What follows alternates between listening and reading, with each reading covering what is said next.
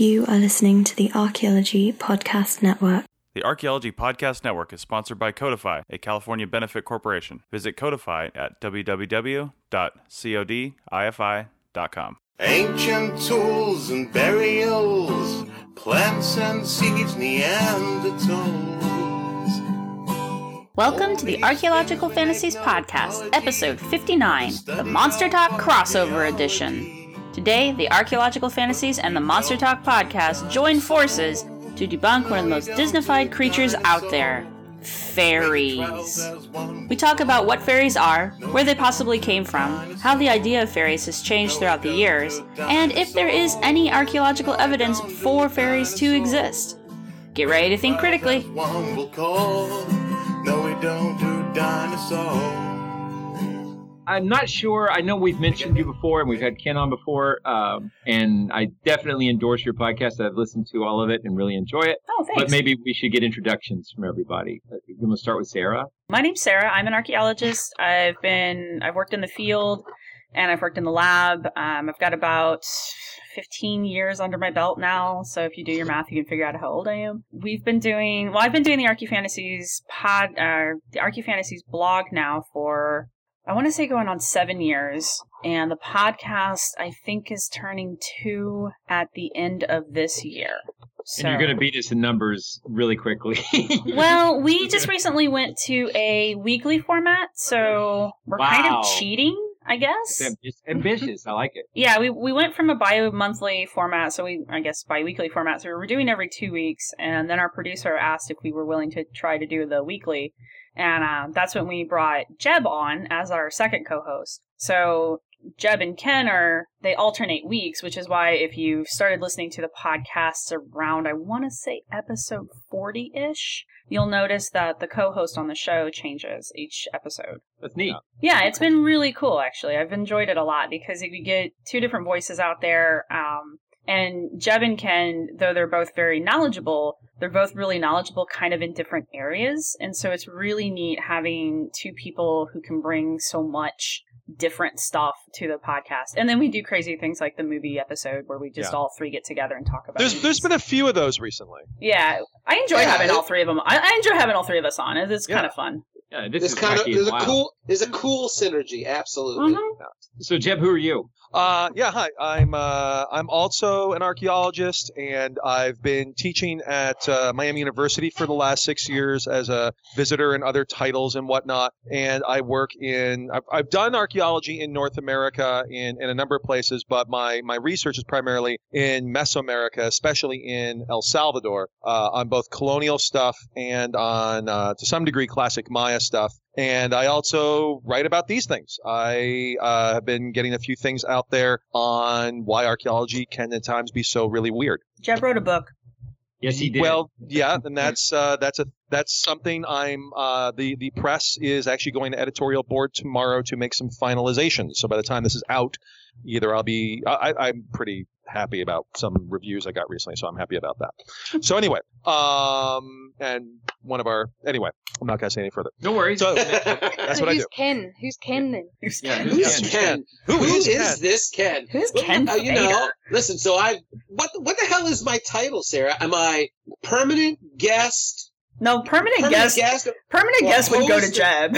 Whatever the hell I am. So I do all the, people who listen to these podcasts know who the hell I am. So I've done I'm this co-host or whatever of Archaeological Fantasies, and I've been on a bunch of Monster Talk episodes. So I swing both ways nice. when it comes to these podcasts. And I'll just leave it. I'm an archaeologist. Yes, no, well, you wouldn't describe yourself, right? You wouldn't describe yourself as bi, but you would describe yourself as buy my book. Books. Oh, Jesus Christ. This is why I don't do that many of the Monster Talk ones, because Blake is he's just incorrigible. I just want to point out that Ken's introduction for himself is, I am such a big deal, you should already know who I am. That was Ken's introduction. Archie Fantasies listeners may not know myself or Karen, so Karen, would you like to introduce yourself? Okay, I'm a host of Monster Talk. Awesome. I'm Karen Stolzno, Dr. Karen Stolzno. I'm a linguist and host of Monster Talk, and an author of a number of books, God Bless America, Language, Myths, and a novel I just released called Hits and Misses. Oh, good one. And she's the qualified person on the show, and I'm Blake Smith. There's no qualification to talk about monsters. I'm a monsterologist. Monsterologist. Do you have a PhD in monsterology? I do, from Thunderwood College, yeah. So. There's a really good series of books called The Monsterologist, so you should read those. I actually just picked up one on the Monster Hunters series, which is, I think, similarly themed. So anyway, I'm the host and producer of Monster Talk, and like Karen, I've just been very interested in monsters and skepticism for a long time. So this is a really great synergy for us to talk about this, especially because the topic for tonight is fairies and archaeology. And so I think based on material that Jeb shared with us, this should be a fun conversation. Absolutely. Where do we start? Yeah, there's a lot to cover. There is. We've got a page and a half of notes, I think, and they make no sense though. So well, that's true. Ignore them. Silly bullets. I guess one thing is I'd like to just mention, and Jeb may even want to speak to this, is for a lot of people, fairies are things like Tinkerbell and Disney movies, and they're happy, friendly, fun, winged creatures, humanoid, magical, friendly powers, and that's just not historically how the folklore of fairy go. They have a very dark history, and they fit very nicely in the Monster Talk world, and they have some really cool overarching, pardon the accidental pun, qualities with archaeology. So let's start there. Well, the best way this is sort of not burying the lead, but kind of getting right to the lead. If you want to think about fairies before, say, Disney, and fairies before, say, the children's stories of the 19th century, think of how we think of aliens today, like in the 20th and 21st century. That's pretty close, where there are the bright, shining people like we have today. What are the Nordics and the Talls or the Highs, whatever they're called by alien contactees, and then creepy ass people that terrify you at night and have all kinds of mystical powers and strange metal objects that defy the laws of reality, and they hide, and they're often tied to archaeological sites, hence Ancient Aliens. That's actually a lot closer to how things like every sort of name, fairies and dwarves and elves and sheehy and all these, and I'm probably I can hear historians of medieval Europe and all that freaking out that I'm lumping together this and that. But I think, as we're going to see, it's not actually that inappropriate. And when you look at North America, native North America, the stories of the little people that sound very often share many of these same kind of general characteristics. They are not good guys. They are little. They live in the woods. They're seen only at a distance, and you have to don't make eye contact with them because you'll get in trouble, and you have to leave them things or they'll be mad at you. And so they're powerful and dangerous, not necessarily evil, but they're something that you have to deal with if you live in, especially the eastern woodlands of the United States. So those little people are the equivalent of fairies. Yeah, and if you move into Central America, I mean, in Yucatan, you have the Alusho, the singular Alush, that are very similar, and they're sometimes glossed with duendes, which is the Spanish equivalent. And I have colleagues working at sites in Yucatan in the 2000s talking about house mounds. And this is an area that's extremely familiar with archaeology. House mounds, like, oh no, that one's inhabited by Alusho, and they live in these little clay figurines which come alive at night. And don't mess with that. Confused with the Shai Hulud, the sandworms of Dune. Or no, those are much bigger. So, go ahead, sorry, Karen. Oh, I was going to move on, so if you had a follow-up, go Well, for I was it. just going to say that from a skeptical perspective, I don't think lumping them together would be the right way to characterize that. I would think that something we look at a lot on Monster Talk is that monsters often serve as a way to explain unexplained things. So it could be an attribution error.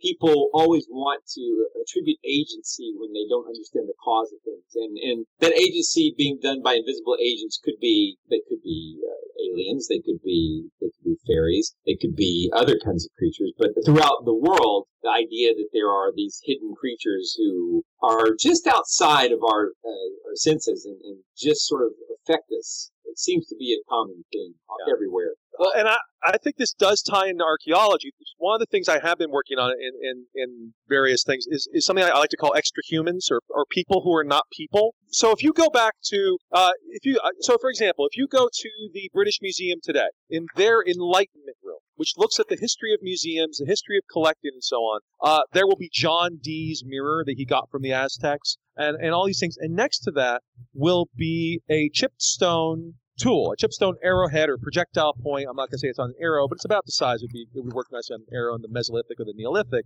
But it had been mounted in silver at one point because it was elf shot. If you go into sort of medieval lore, you have basically the idea that rather than these stone tools being made by ancient humans, they're being made by elves today or then.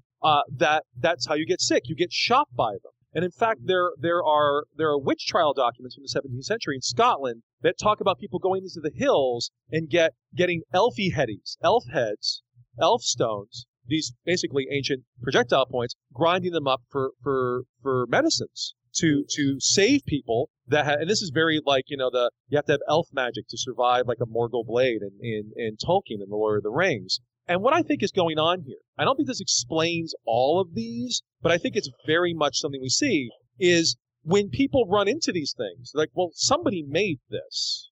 I don't know who made this. Did your ancestors make? No. Did somebody in a written book? No. Well, then somebody else made this. And I think we see a lot of that even in a lot of things we call pseudoscience today. And in Game of Thrones. Is that a thing in there? Yeah, they have the Children of the Forest, which are basically fairies or elves, and they use obsidian to fight the White Walkers. Yeah. As you do. Yeah. So it's basically chipped obsidian tools are one of the few things that can kill these magical beings. So to follow up on what Jeb just was talking about, the Acheulean hand axes that are even older than the tools he's talking about, those were called fairy stones. Yeah. And also thunderstones, but they were being attributed to, we don't know who, somebody made these. We didn't make them. There's nothing in the Bible that talks about a time when people were making nothing but stone tools. So there's got to be some other agency, some other source for these, and it must be fairies. Well, it's interesting that you bring that up because when I was doing some research on the Native American Little People, especially out in Southwest area, it's interesting because a few of them, not all of them, but a few of them are attributed with giving the knowledge of stone tools to their respective tribes. So it's interesting that the Fae or the Little People are so directly connected in some cases to the manufacture of stone tools. Yeah. Well, I think our modern, as I said, I think our modern equivalent of this is aliens, and look at the most popular form of aliens today, ancient aliens. And it's pretty much the same thing. Well, did my people make this? Well, those people couldn't make it because they're inferior, and that gets back to the fact that racism is such a big part of pseudoarchaeology. Oh, aliens must have done it. Well, yeah, especially when you throw in Von Daniken's reinterpretation of the Book of Genesis and the whole fall of the angels, and the angels were the ones that gave the knowledge, and Daniken's like, no, those were actually aliens. So now we have aliens gifting the knowledge. And one of the major explanations for what fairies are is, in fact, the fallen angels thrown out of heaven, and they land, and they became fairies or mermaids or whatever, depending on where they landed. Right, and like you said earlier, that whole them becoming either angels or demons actually happened after Christianity started rolling through the area. Right, and you see the same thing. I mean, I'm not saying that there was not the idea of the Alush-Ob before colonialism in Mesoamerica or similar things, but I think there's some syncretism going on there where you've got the European traditions and local traditions and the fact that older traditions were being literally demonized. And we see this in the Middle East. As Islam begins to spread, just as Christianity spread in Europe, as Islam spreads across the Middle East, everything starts to be attributed to, or many things start to be attributed to jinn. And the jinn become evil. Yeah. Hey, listen, we could start, we right now can start a brand new internet meme where we could have a picture of Jeb with Jeb saying, I'm not saying it was fairies, but it was fairies. Jeb doesn't have wild enough hair.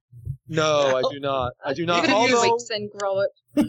although earlier this week, I did a video for an online course where I dressed up as a stereotypical caveman, and I kind of did have hair like that. Well, you missed your With the opportunity, Halloween Jeff. So, yeah. Well, speaking of Jinn, I that's something that I find interesting, is this attribution of these ancient creations to some magical power or aliens. It seems to be the same kind of thinking, where you attribute it to something supernatural when you don't understand how it was done. And I was wondering, is that idea that Jinn, specifically thinking about the Ring of Solomon, Jed, did you happen to look into how old the story of Solomon's Ring is? Is it actually an ancient story, or is it like 600s, 800s? I don't know how that kind of falls a little outside my purview. I have to say we had Jason Colavito on the show recently, and he dives deep into that kind of like classical stuff and medieval stuff. And not unlike I do some of that, but not unlike my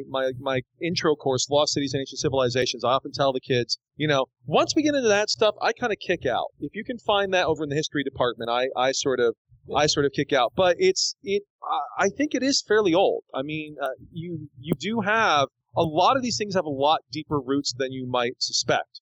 Well, the trick with Solomon's Ring, though, here's the interesting tidbit there, and this happens to be one of those weird things that I happen to just know. Mm-hmm. There's no actual mention of a ring of Solomon.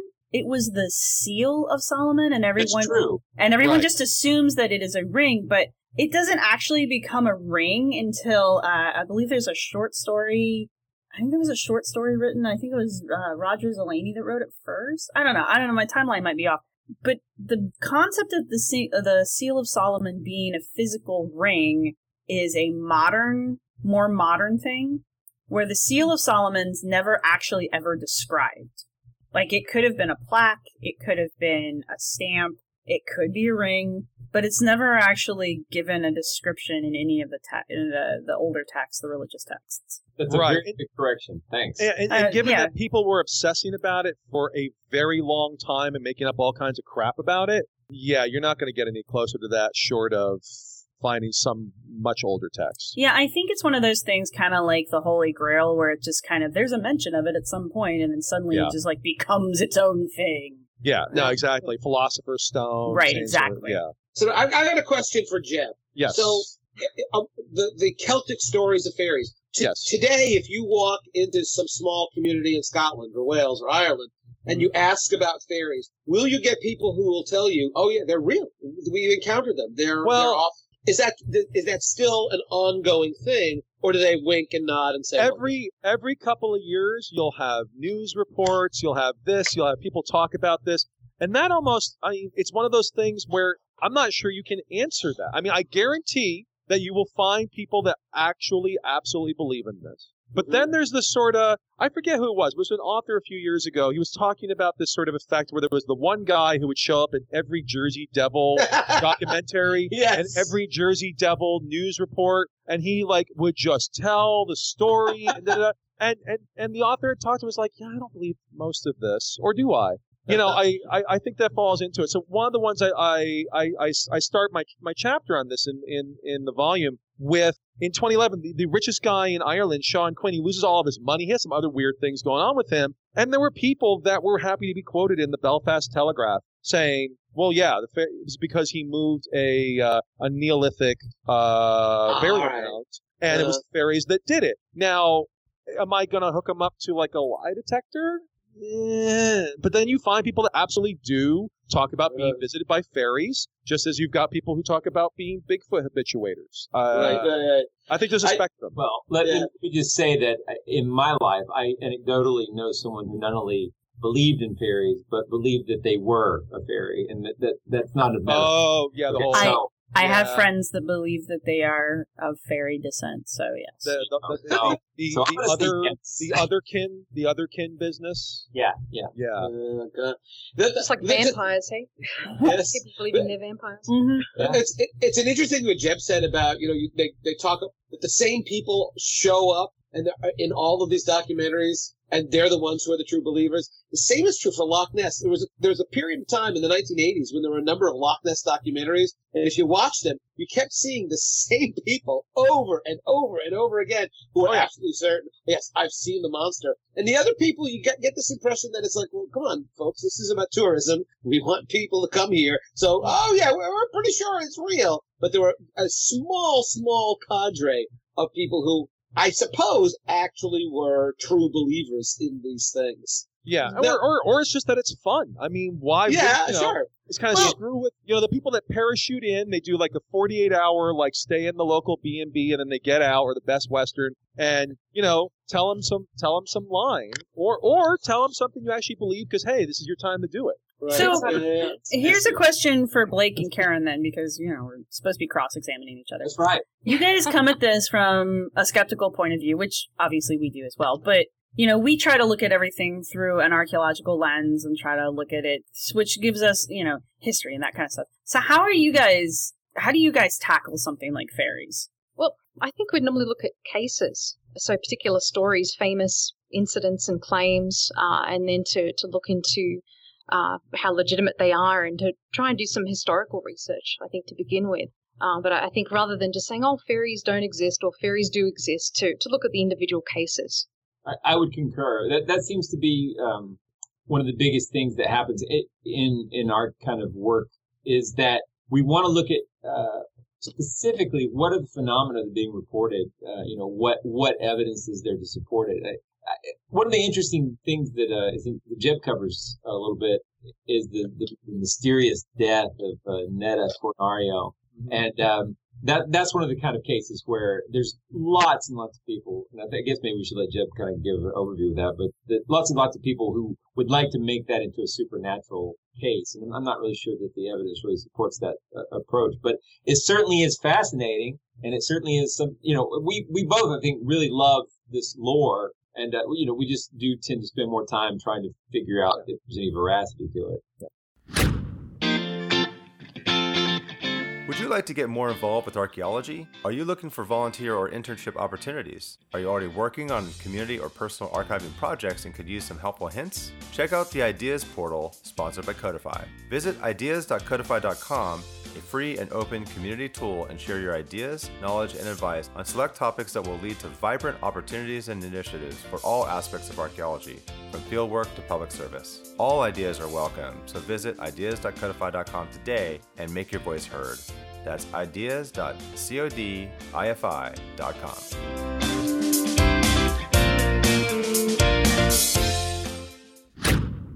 Yeah, can you tell us the story here? Yeah, so I mean, this is in the 1920s. You got Netta Fornario, Mary Emily Netta Fornario. She was a member. So one of the things that let's wind this back a little. Let's actually build to that story rather than start.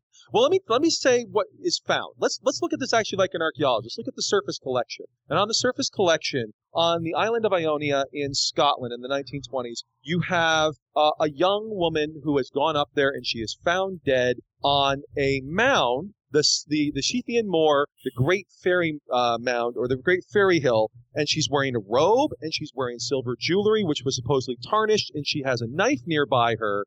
And this is chalked up to elementals and to fairies and other sorts of forces. But how we get to her, I think, is actually, and sort of talking about approaches, is a fascinating thing. Because she's part of this much bigger kind of occult underground that's based in London.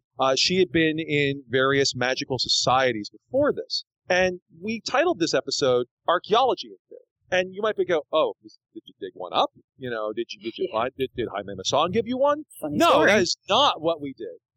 Because here's something that I suspect the audience is probably not terribly aware of. In the late 19th century, there was very serious debate in the sort of early archaeological community of whether fairies were friggin' real. Like actual debate, as in like people would gather in professional and quasi-professional conference and discuss this idea. And what this kind of ties into, if, by the way, not everything, sort of some core parts of what I'm talking about here. If you want to learn more about this, in addition to some other stuff we'll talk about, look up Carol Silver's book, 1999, Strange and Secret Peoples, Fairies and Victorian Consciousness. Because at the beginning of the show, we were like, oh, Tinkerbell and fairies and all. That's because of the Victorians. They really domesticated this idea that had been around. They became obsessed with them in the 19th century, in no small part because they had been tied to archaeology, as we've been talking about before. So as the sort of the shocks of modernity kind of ripple across Victorian consciousness, of evolution, of deep time, of our relatively small place in sort of space and time on this planet, you had a number of what are called antiquarians, kind of like proto-archaeologists, and folklorists, and they're often the same people, and early archaeologists. They actually went to that ancient lore that came from the edges of history, both physically and spatially, and they tried to plug it into archaeology. So you had ideas like, oh, that fairies were a memory of an ancient race, a Turanian race of pygmies, of dark-skinned pygmies, of these and that. A lot of colonial tropes got kind of replayed, and that they had been vanquished by iron-using people, which if you go back to old fairy lore, there's a whole idea that they are repelled by cold iron. Where does that come from? I think it makes. I don't know where the original comes from. I know it's older, but I think that reinforces it. This sort of idea. Yeah, the idea that the people with the iron technology wiped out the people with the stone technology. Right. I was wondering if that's what it was, but I think it's older than that, though. I think they adapted it to that. That's also, I think, to some, at least in my reading, why they put the horseshoe is considered to be good luck, right? Gotcha. Right. Yeah. It's iron. Yeah, it's iron. It ward off the evil of the fairies. Who I should point out. We shouldn't be calling them fairies. We should be calling them the good people or our good neighbors. So, well, that depends because depending on what group you're in, because the Norse tradition called them Landalfar, which just basically translates to land elves. And, they could be good or they could be bad, but that's like a common trope with the fairies is that they could be good or they could be bad depending on where they are and if you treated them right. And the Jinn are the same way. The Jinn can be very good or very bad. They're not. They're just another kind of people. They're like true chaotic characters. So they are always meant to be people or to be humans, or not necessarily people, but like they are not gods, and they are not. That's why I think the fact that they're so commonly tied to archaeology is fascinating because they're not all powerful. Mm-mm. They may have more things that we have, but then they have other abilities. Like think of all the stories of like Selkies being trapped because you take away their seal skin and they can't turn back into a seal and flit away. And they fall into that kind of lore. They're limited in their power. And the Jinn, for example, are very clearly talked about as sort of like another sort of creation, another kind of people. And the fairies are often talked about in that way to some degree as well. And they're not really dramatically more than us. They're just sort of different in many ways. Well, yeah, and when you look at the Native American ones, they're the little people, they're usually described as human-looking, but they're not described in the same way that, like, incarnate gods are described. Yeah.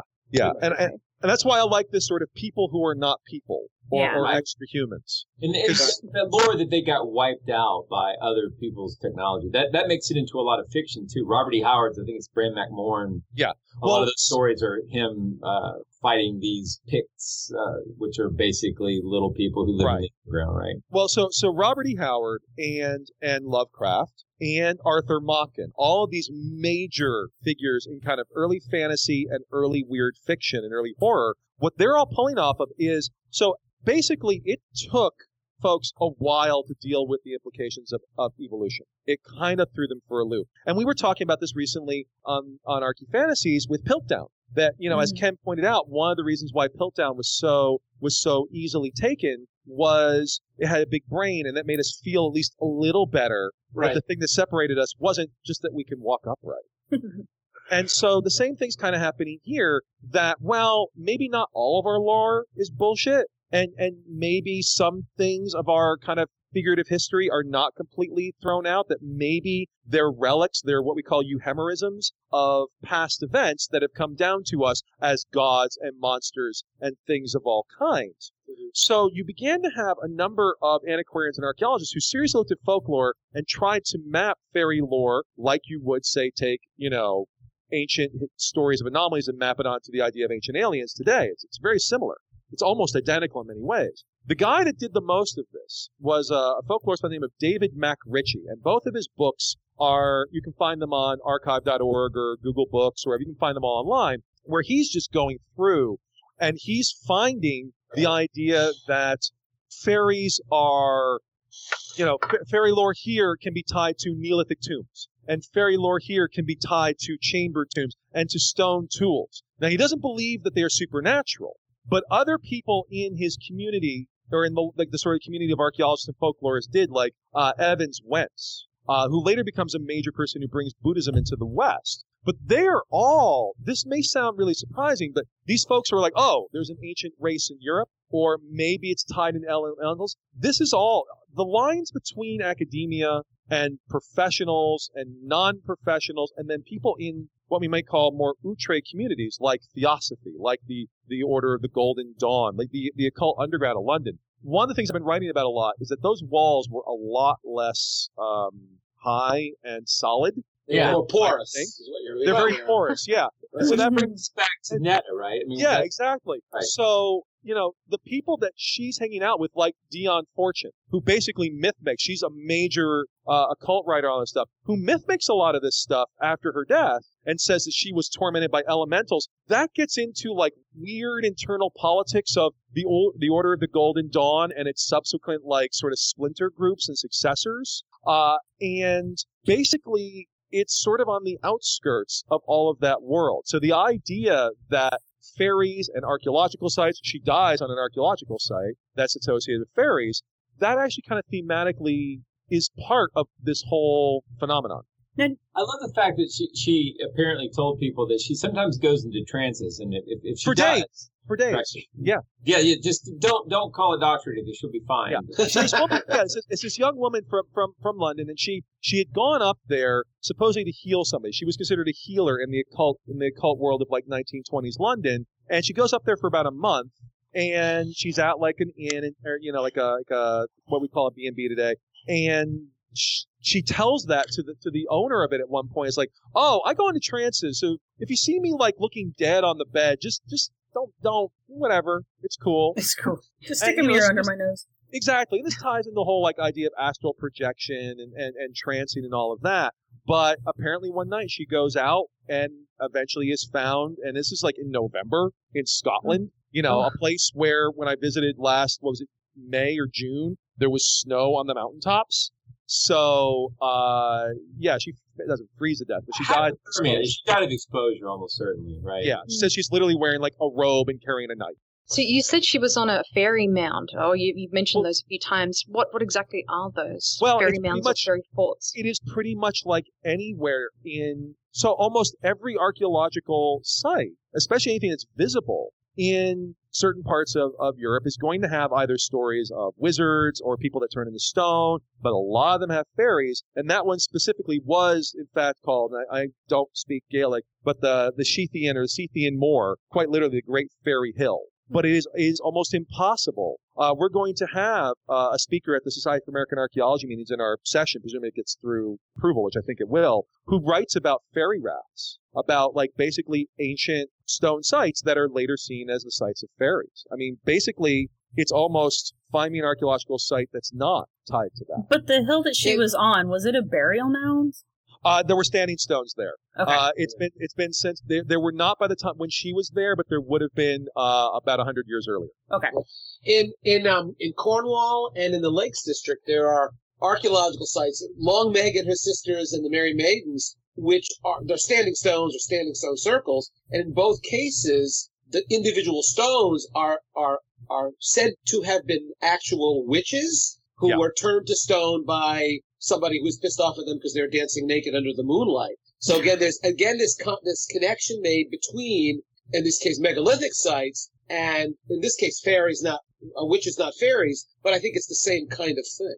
Yeah, no, absolutely. And Ken, you've said you've been up to the Orkneys, right? Yes, absolutely. Yeah. And I mean, you were telling me how amazing it is and how there's just like this incredible resonance with what we see as like fantasy stuff today. Oh, absolutely. Yeah. And all of those kind of have these same kind of stories. I mean, basically, and this shouldn't be a surprise. I mean, take a look at, you guys have talked about ghost hunting in the past. You've had that on.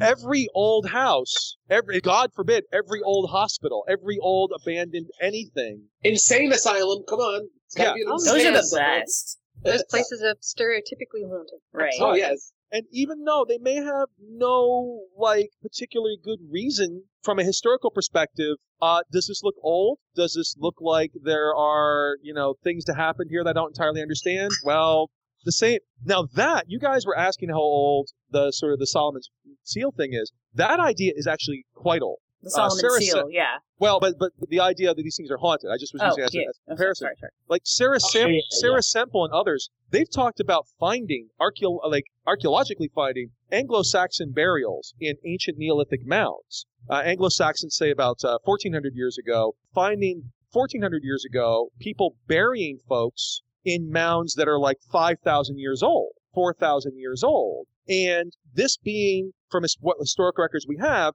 probably criminals. People you don't like because, well, that place is infested with fairies and demons, and if you really hate this person, you'll bury them. This leads me to a question, though. So we're looking at, you guys have looked a lot, of course, at Bigfoot, Sasquatch. And there seems to be, right now, there's this tradition of looking for physical evidence of Bigfoot. And most of the evidence are footprints. Is there any, and we have a show called Finding Bigfoot. Why do we not have a show called Finding Fairies? And are people out there looking for tiny, tiny little footprints of these small creatures, of these little people? And if not, why not? Well, I think there will be now. Yeah, I've started this. Ken, I have a funny story for you. I have some good stuff for you. Go ahead, Jeb. Oh, no, go ahead. Okay, so there are actual fairy artifacts that have been found. That's what I want to hear about. What are they? They do exist. So the most impressive, do you want the most impressive or the least impressive first? Is there really a huge difference? I was going to say, this sounds very subjective. It seems like a very That's true. So, okay, so the one that I personally think is the least impressive is, are the Migloid clan's fairy flag. Oh, yeah. And that's because the picture that I've seen of it is like this, it's a black and white picture, which is unfortunate, and that's the one I've seen. But it looks like this old piece of linen that's just been shredded to pieces. I mean, it looks like those banner flags that you hold up at homecoming and someone's punched through the center of it. And they've just kind of draped it with like a drinking horn and like this old looking lamp. There was a documentary on the fairy faith that's on YouTube, and they had it in there, and it was in color and video, and it is no more impressive than your black and white picture. Yeah, it looks like a cleaning rag that someone has decided is a thing. Is it blurry as well, like a picture of Bigfoot? No, it's pretty clear. Yeah. It looks pretty modern, actually. And the fairy flag apparently was given to the Migloid clan by Queen Tatiana herself. And supposedly the firstborn sons of the family can unfurl the flag and unfurl said powers. I wasn't able to find what those powers were, but I'm assuming that they're impressive or something. But that one to me, I think, is the least impressive because it's just somebody's dish rag that they've decided is a fairy flag. I'm ready for the most impressive one now, Sarah. Well, there's two of them, I think. Well, my favorite one right now, which Jeb probably might know a little bit about, is the tiny mummy that was found in the San Pedros Mountains in Wyoming. Oh, sure. And this one, of course, it has vanished over time because, as all fairy mummies do, they vanish. But this one apparently was around long enough to get X-rayed, and we all know how reliable these X-rays can be. And there is a black and white photo of this thing, and if you just look at the little photo, it looks like one of those little... It's got kind of a human-y looking face, and it's got its legs crossed, and its arms... It looks like a sitting Buddha, but it's got like a kind of a person face. I've seen a picture of it, but I don't know a lot about it. Well, here's the thing. When you look at the X-ray, this is where they made their mistake. When you look at the X-ray, you can clearly see, especially if you've ever seen an X-rayed mummified cat from Egypt, it's clearly a mummified cat that someone has posed and then mummified, and it probably accounts for the weird face, because I'm assuming if you were to shave all of the fur off of a cat's face, you would probably get very similar facial features out of it. Well, we're not recommending to listeners that they shave their cat's face. No. I would prefer you not do anything quite so cruel to your cat. Oh, dear, and that's one of the best examples, is it? Yeah, well, that one I like just because it's like, it takes a minute to kind of process what you're looking at, and honestly, if they hadn't had the X-ray, I probably would not have figured out that that was a cat. I'm going to say an Egyptian mythology find that's the fast evidence. Wow. And Can somebody mute Blake, please? Is that possible? Was the other one you're going to mention? Was the other one you're going to mention the Luck of Eden Hall, or was it a different one? Oh no, I didn't find that one. No, this is a different one. This is the Golden Boat. I'm going to mispronounce this one. The Brighter Gold Boat. It's part of the Brighter Golden Hoard that was found a while back. Mm-hmm. I don't know if anybody remembers. That was found by a metal detectorist, like all of these things are. I'm vaguely familiar with that one. Right. So there's this little tiny, and it's really cool. It's this little teeny tiny oar boat. And I believe it's got, I want to say 6 oars on each side. So it's a 12-oar boat. It's a teeny tiny little thing. It's 7.25 inches by 3 inches and weighs 3 ounces. It's got benches, rowlocks, 2 rows of 9 oars, and a paddle rudder. It also has little tiny tools for grappling, 3 forks, a yardarm, and a spear. And all of these are made out of gold. And they're all within proportion of the boat. So there's all these little teeny tiny gold objects and this was found in the ground. This is part of the Golden Hoard. So part of the Hoard, yeah. Wherever the Hoard was found, this was found along with it. Right. And there are pictures, and it is really pretty. Now, that is pretty cool. It is. It's really cool. The mainstream or the lamestream explanation for this boat is that it's a Celtic votive to the sea god Manmanan MacLear, but any true fairy enthusiast would know that this is actually a magical boat that was used by Fae royalty when they were leading their little fairy Viking raids against other fairies, I guess. I don't know. Yeah. But that sounds reasonable. Right. That one was my favorite just because the boat is so freaking cool to look at. Between the boat and the mummy, I like the mummy because that's stateside and there's really not a whole lot of like fairy evidence stateside that isn't things like Elfshot and that kind of thing. The Monster Talk aspect, I have to mention that there was recently a thing going around on Facebook and the internet where it showed what looked like a mummified deer. Jaime Maussan. That guy. Yeah. Well, I don't know. He's involved with so many terrible, terrible hoaxes. I don't know. Well, we covered the Roswell slides on Archie Fantasies in our Roswell episode. And this is kind of the same thing. Well, this is we've actually covered this concept before. Is what we would call a gaff, where it's an entirely artificial art. It's artistic. It's beautiful. Yeah, they really are. But I don't know why people would find it compelling. But then again, people find those clearly photoshopped pictures of people, archaeologically uncovering giant skeletons in the birds in the corners. You can tell it's from a hoax site.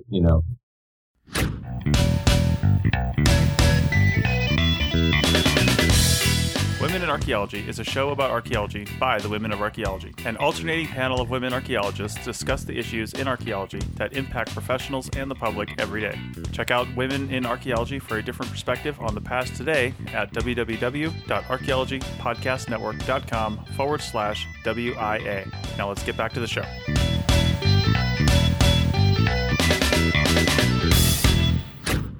We have in Connecticut. We actually have a Little People's Village. Do you? That's right, you do.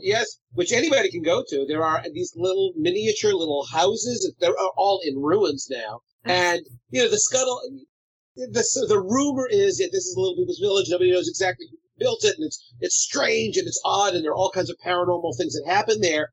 If you look into it even a little bit, you find out that it was an exhibit at an amusement park nearby. And they built this, and it was they took a little train, a miniature train, could take people through the Little People's Village, and you could sit there and eat your popcorn and cotton candy and look at the Little People's Village. This part of the amusement park, the amusement park's still open, but this part of the amusement park has been kind of abandoned, and the Little People's Village has been left to decay, and the trees have all grown up around it, and so now people don't remember that this was part of the amusement park, and so there are all these stories about these paranormal Little People's ghosts haunting Ohio has the one village. Too. Ohio.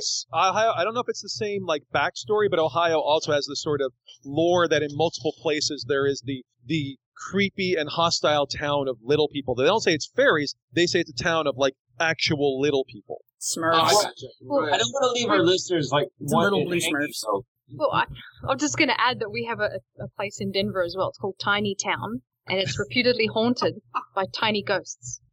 Well, I'm imagining that all these could be used for like a tiny version of The Walking Dead. So it's not even like they're little people. They're little people ghosts. Yes, apparently. Wow, that's amazing. In Connecticut, we have the Melonhead Village, which are, and we're not, the various stories, the stories vary, but in one case, they're little people, but they've escaped from a mental hospital where they were kept because they have deformed heads and therefore whatever. So they're not paranormal, but they're out there, and there's been so much inbreeding, and you don't want them to find you because they'll kill you and eat you. So that's an urban legend. We've got that here in Georgia. There's a place out here. There's actually a couple places it's attributed to around Atlanta. Same really? Time. Yeah. Are they I knew about that in Michigan and Ohio, but I didn't know about that in the South. Yeah. So it is absolutely an urban legend here too. So that's the nature of urban legends, right? So. All right, yeah. So what I want to say though is, Jeb, you brought up this idea, this hypothesis that maybe fairies were real. So let's not leave our listeners hanging. Did that turn out to be true? Were they actually an ancient race? No, I mean and I do want to tie this. I do want to tie this into the fiction a little. We now fully are aware that these buildings we find, things like burial mounds or chamber tombs. People would go in and out of them, but they were largely for funerary. I mean, my favorite one of these is Newgrange. It's a massive building in Ireland, early Neolithic Ireland. It was several hundred years older than the Great Pyramids. When it was built, it was the largest stone structure on Earth. And people, we know they went in and out. In fact, we know they went in and out on the winter solstice because of the way it is aligned and the fact that the sun is actually made to sort of shade or shine into the back of it. But this notion of kind of like there being an ancient race and it was really, a lot of it was reflecting colonialism. You know, I mean, McRitchie, when you read his stuff, you'll see like, oh, the later people came in and they set up their castles and there were like friendly natives they kept in the basement and they were the brownies and they were servants. And you're like, oh God, this is just like colonialism writ mad. And so, yeah, I think you've got is people sort of last gasping, but not wanting to get rid of older lore, but the sort of payoff on that, there's the author Arthur Machen, and he's followed by Lovecraft, and he's followed by Howard, Robert E. Howard. They all took that idea. I mean, there are literally a number of stories by Arthur Machen that inspire these others that are directly from McRitchie. I mean, individual bits from it are directly from McRitchie. And so that then forms a lot of ideas in fantasy fiction about like goblins under the earth and like sort of lost hidden races tunneling and all these sort of weird ideas of people that are hiding amongst us and that are sort of savage that continue on. Mm-hmm. And here in the Northeast, among the native people, the little people are semi-subterranean. They live underground. And in fact, the evidence of their existence, when you walk through the woods, you find what we would probably presume to be little animal dens or rodent burrows or tree throws. And native people will say, no, those are the homes of the little people because they live underground. Well, it's interesting, though, because, well, again, with the Norse land Alfar, they can actually shapeshift. So, like, when you look out your window and you think you see a person, and then you look out there and there's really a fox running across the yard, that's the land Alfar. It's just shifted into a fox so it can run away faster. So that's kind of interesting. But Ken, tell us about the stone structures in Connecticut or in the New England area that you've encountered and that have become an issue with some of the tribes up there. Right. Well, what I think is happening up here is that there is this substrate of this story of the little people, and they live semi-subterraneanly. But then these folks, the Mohegan, have lots of stories, and that you could probably trace back to sometime in the early to mid 19th century. Stories of these little people. Well, when the Europeans come in, they cut down all the forests where all these little people live. They put their farmsteads in there. They build houses, they build barns, they build outbuildings. They have cider mills and fulling mills. And they make a go of it for a while, and the Indians, of course, are pushed off to the margins. But then those farms become economically non-viable. They're abandoned, and then all of the houses fall down. The only thing left are the stone foundations, including the outbuildings, little beehive structures that they use for root cellars or for ice houses and for other other storage reasons. But then the forest grows up all around it, and the stories, the knowledge of what those things were used for is lost, and it becomes mystified. You walk in the woods, small, and they look small. Yeah, exactly, because they've collapsed. And you walk through the woods, and you see. I commonly hear this, giving people walks through the woods, hikes, and they see a foundation. They see a little stone structure, and they say, why is this here? This is the middle of the freaking woods. Why would this be here? Right. And you have to explain to them, well, actually, 150 years ago, there was a bustling community here. It's been abandoned because farming was not economically plausible in this area. And so it's been abandoned. The trees have grown all up. And any connection between kind of the modern world and what was going on 200 years ago in Connecticut has been cut. So what then happens? And before you move on, Ken, that repeats what had happened after the 16th century. I mean, there are tales by like the Pilgrims when they land. It's like, wow, it's like Providence. It's like, God laid this all out. There's things that almost look like roads. There are things that almost look like gardens. Like, no. Before you brought diseases, those were roads. Those were gardens. Exactly. And this wasn't all forest until 90% of the population died in the 16th century. And you realize that it was kind of standard explanation by the Puritans is that they were, in fact, the equivalent of the new Israelites. The Indians were the Canaanites. And God was visiting these plagues upon the Canaanites to clear the land so that the Pilgrims wouldn't have to shoot them, but they could just move in and the land would be cleared of people. Sky cake. Yes. But what happens, though, then, is that you've got the New England Antiquities Research Association and the Barry Fell crowd. They rediscover all of this evidence of previous usage of these woodlands by European settlers, and they mystify it. They say, what is this doing here in the middle of the woods? And they're the ones who say, you know what? This is evidence of a much older occupation. They are, in fact, usurping that landscape from native peoples and saying, no, we've been on this landscape at least as long as they have. And that's when you start seeing all these equinoctial and solstitial alignments being proposed for people's foundations, for stone walls, for piles of stone that archaeologists and historians believe are merely the end product of clearing those lands for farming, and they become part of a ceremony, an ancient European ceremonial landscape. But what's really interesting now is native people, Mohegans, Pequot, especially, they're our two recognized tribes here. They are now reclaiming that landscape by saying those stone chambers, those stone walls, those in fact were built by us. In some cases, our shaman made them, or they actually were, the smaller ones especially, were actually built by the little people. So in a sense, you can understand they're reclaiming that landscape. They're repositioning themselves on that landscape after, in their opinion, the Europeans tried to usurp them from that landscape. So you get all this political stuff going on, when here we are archaeologists, we would like to dig these sites and to be able to determine from a material perspective, an archaeological perspective, who built them and when. And all you end up as an archaeologist living in this area is you get everybody pissed off at you because everybody has this investment in what these things actually mean. And nobody wants them to be farming outbuildings because that's not romantic or sexy. Well, and that's, I think, what happened 100 years earlier with where this very stuff in archaeology started. It's like, well, people didn't like what archaeology... We generally just kind of piss everybody off. It's there you nature. go. But I think it's interesting how the Native Americans are using that to reclaim the land itself. At least in a spiritual sense, yeah. Right. I mean, and it does allow them to have a claim to it historically, and we've talked about how having that historical claim to something gives a group power.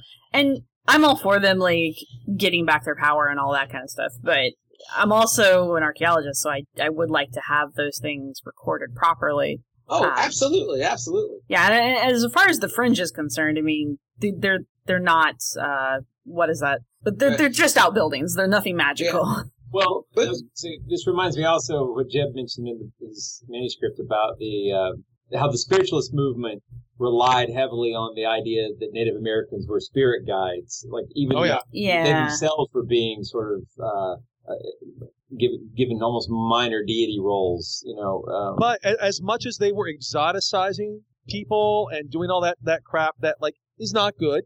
They were often also like useful political allies, at least to a point. Yeah. To indigenous people being ground down by the sort of growing American state. So it gets complicated. It does, because then you get into that whole noble savage thing, and yeah. Well, I don't keep track of the sort of turn of the century fairy I don't want to say fantasy, but that kind of is what is going on. The Cottingley fairies story. We can't do a show without mentioning them, at least. Oh no. Well, we've bagged on Conan Doyle repeatedly on our show, much to Sarah's chagrin. I just say Jeb has ragged on Conan Doyle. I still have a special place in my heart. No, listen. I am a Sherlock Holmes nerd, and I love those stories. But here's the deal with that, which is really super ironic, is that, and I think I shared this piece with Jeb, is that you can find. I mean, not only is Sherlock Holmes a rationalist and uses deductive logic and has a true scientific mind, and we compare that to Conan Doyle and his embrace of spiritualism, but there in a number of the stories there is very explicitly people suggest to Sherlock Holmes that the explanation for a particular horrible tragedy is paranormal, and in 3 or 4 of the stories, Sherlock Holmes very explicitly says, I have no interest in the paranormal. Yeah. In fact, in the end of one of them, he says, the world is big enough for us. No ghosts need apply. Yeah. And it's interesting. So it's not just this kind of general thing. Very explicitly, Sherlock Holmes says he effectively conveys Occam's razor a number of times, saying, well, maybe we can consider vampires or maybe we consider ghosts, but you know what? We need to eliminate all of the other more plausible explanations before we kind of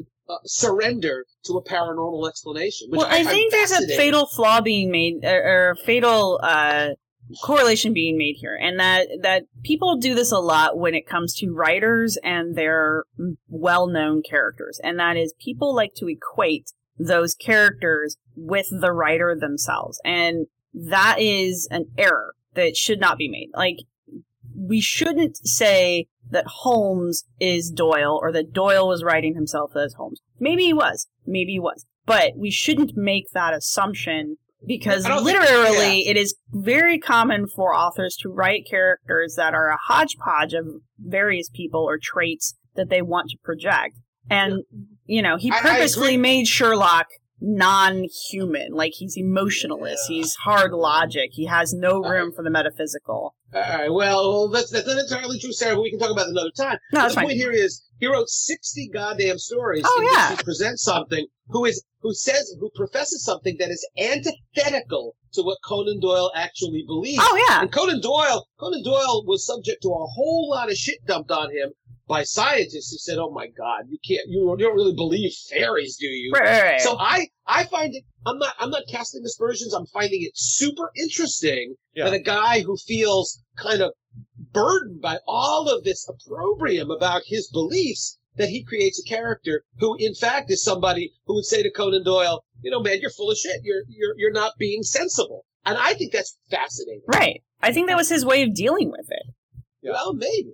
And the reason we've talked about him earlier, in addition to Ken being a giant Holmes nerd, and we may talk about that further on Archie Fantasies, sure. But we brought him up because he largely minted, not entirely, but had a major role in minting the idea of a mummy's curse. Which is amazing. Yeah. He was really into it, man. One of his friends who died, he said, died of the mummy's curse. That friend was largely the inspiration for The Hound of the Baskervilles, the most supernatural of the Holmes stories.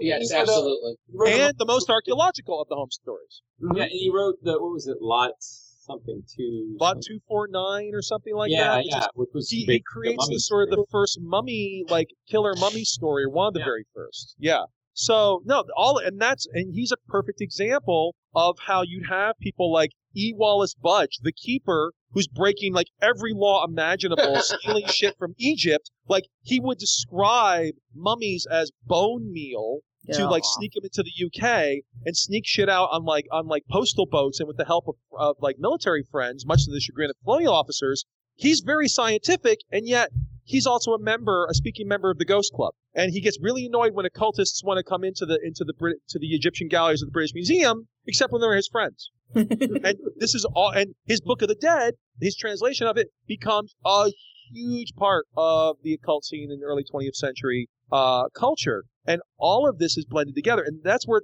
I think that's all important for understanding this fairy stuff.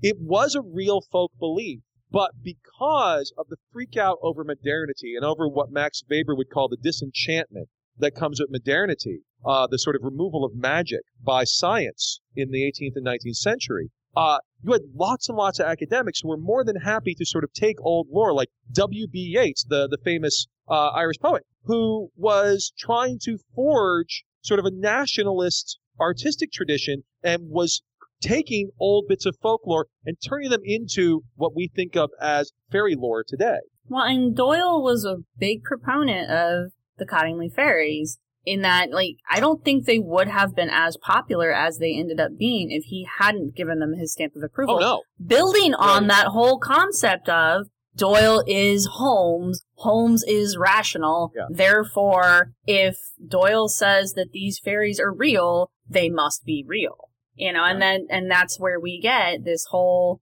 fairy thing, even though when you look at the pictures, I mean, I know photography was new back then, but the concept of manipulating a photograph was not unknown to the Victorians. So I don't understand why someone photography. Yeah, why someone didn't look at that back then and be like, no. And I'm sure some people did, but Houdini did.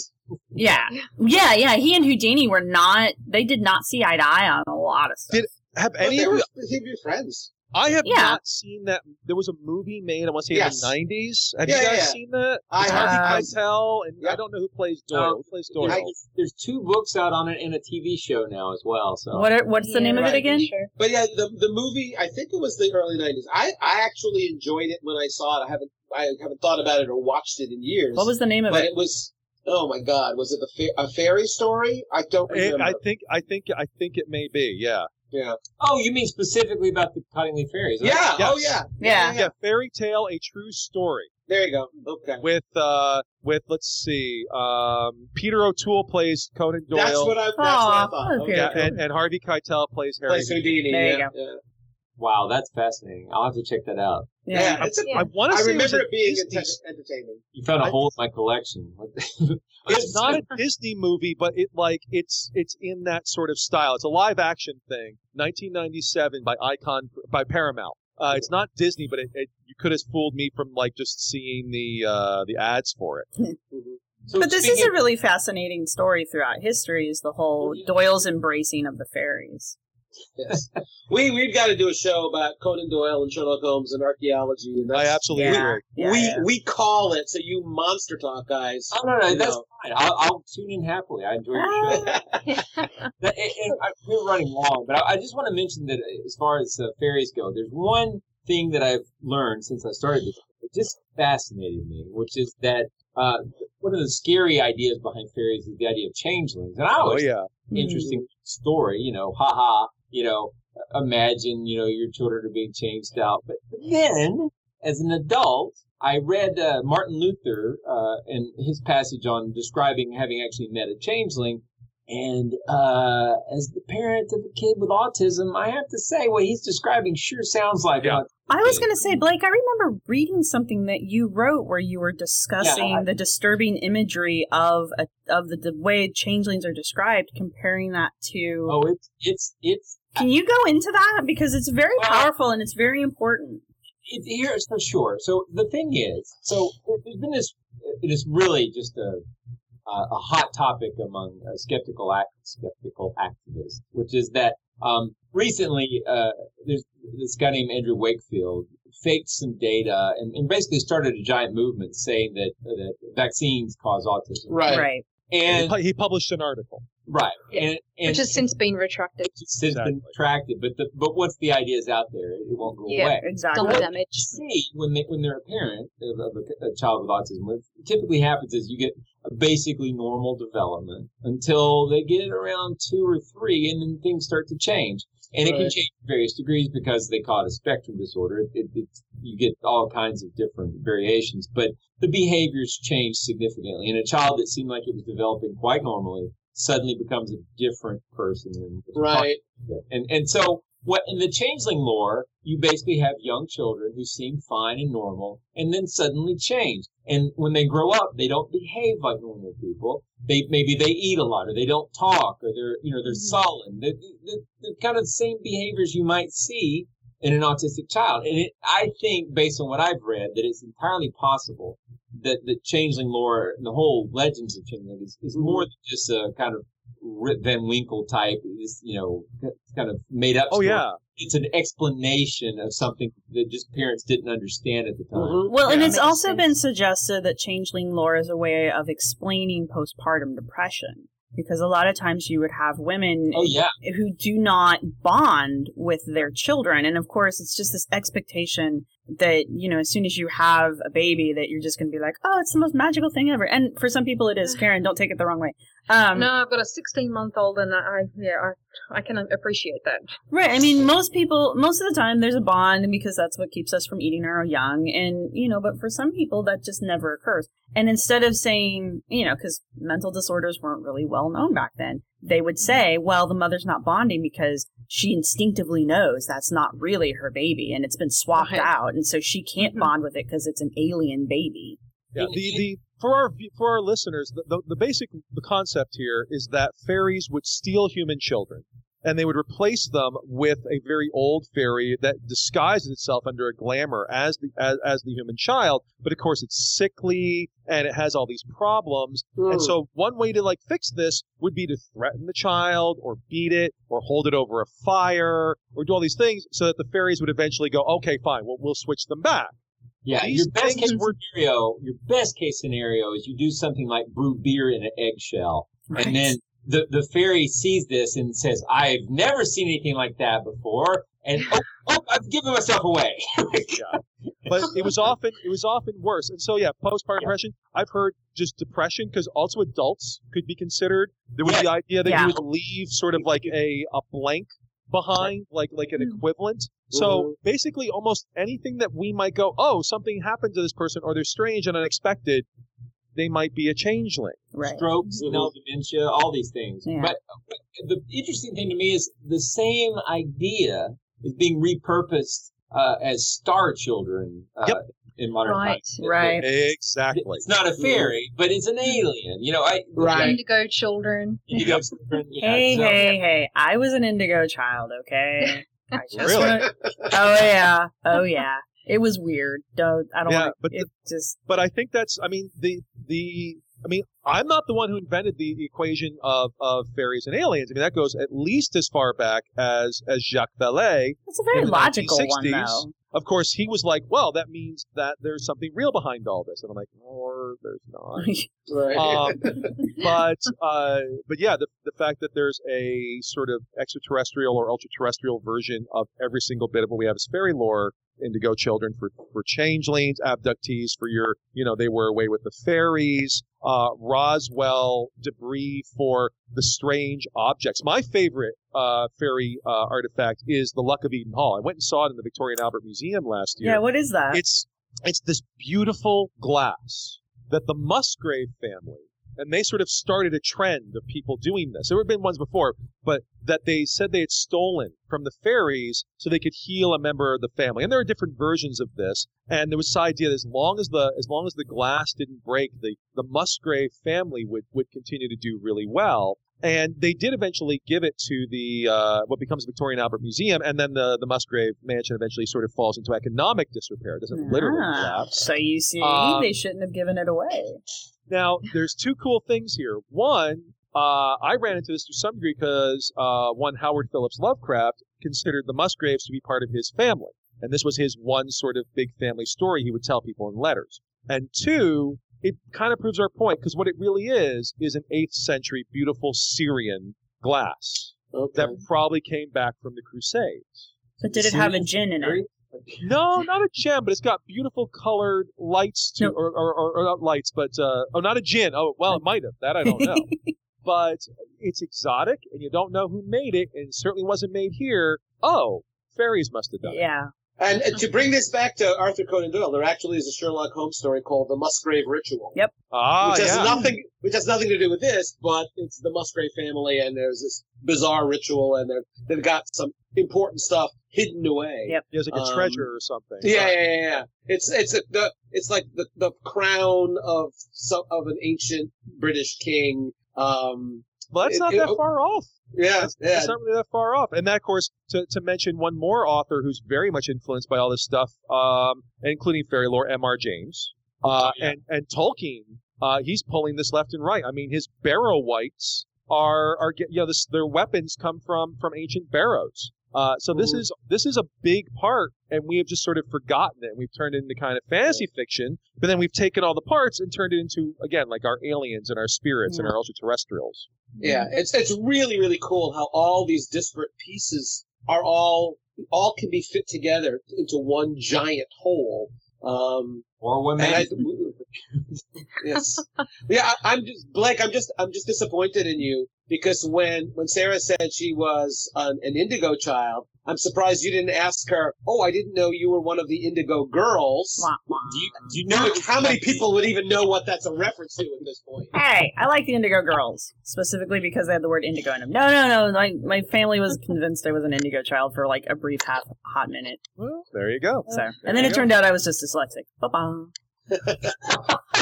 We should probably try and wrap things up here, but as you guys know, we always like to ask our guests at the end of the show what their favourite monster is, but Blake says to me that Ken is exempt from this.